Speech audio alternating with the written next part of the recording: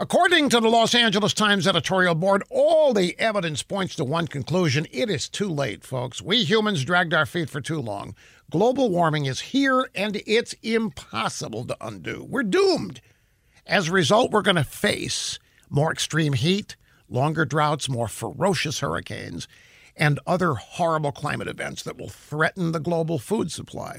And more migrants, as people are forced to leave their scorched earth homes in order to survive in our scorched earth homes.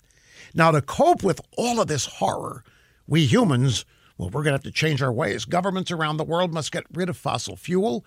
We must turn to renewable energy. We must sign on to more global warming money grabs, blah, blah, blah, blah, blah, the usual dribble.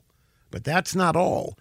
The LA Times says that change is needed on an individual level, and that's where you come in. You must do the right thing.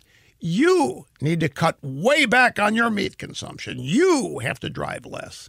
You have to use more public transit. You have to use less air conditioning. You have to pay more for the products and services you've taken for granted for all these years, because you are to blame.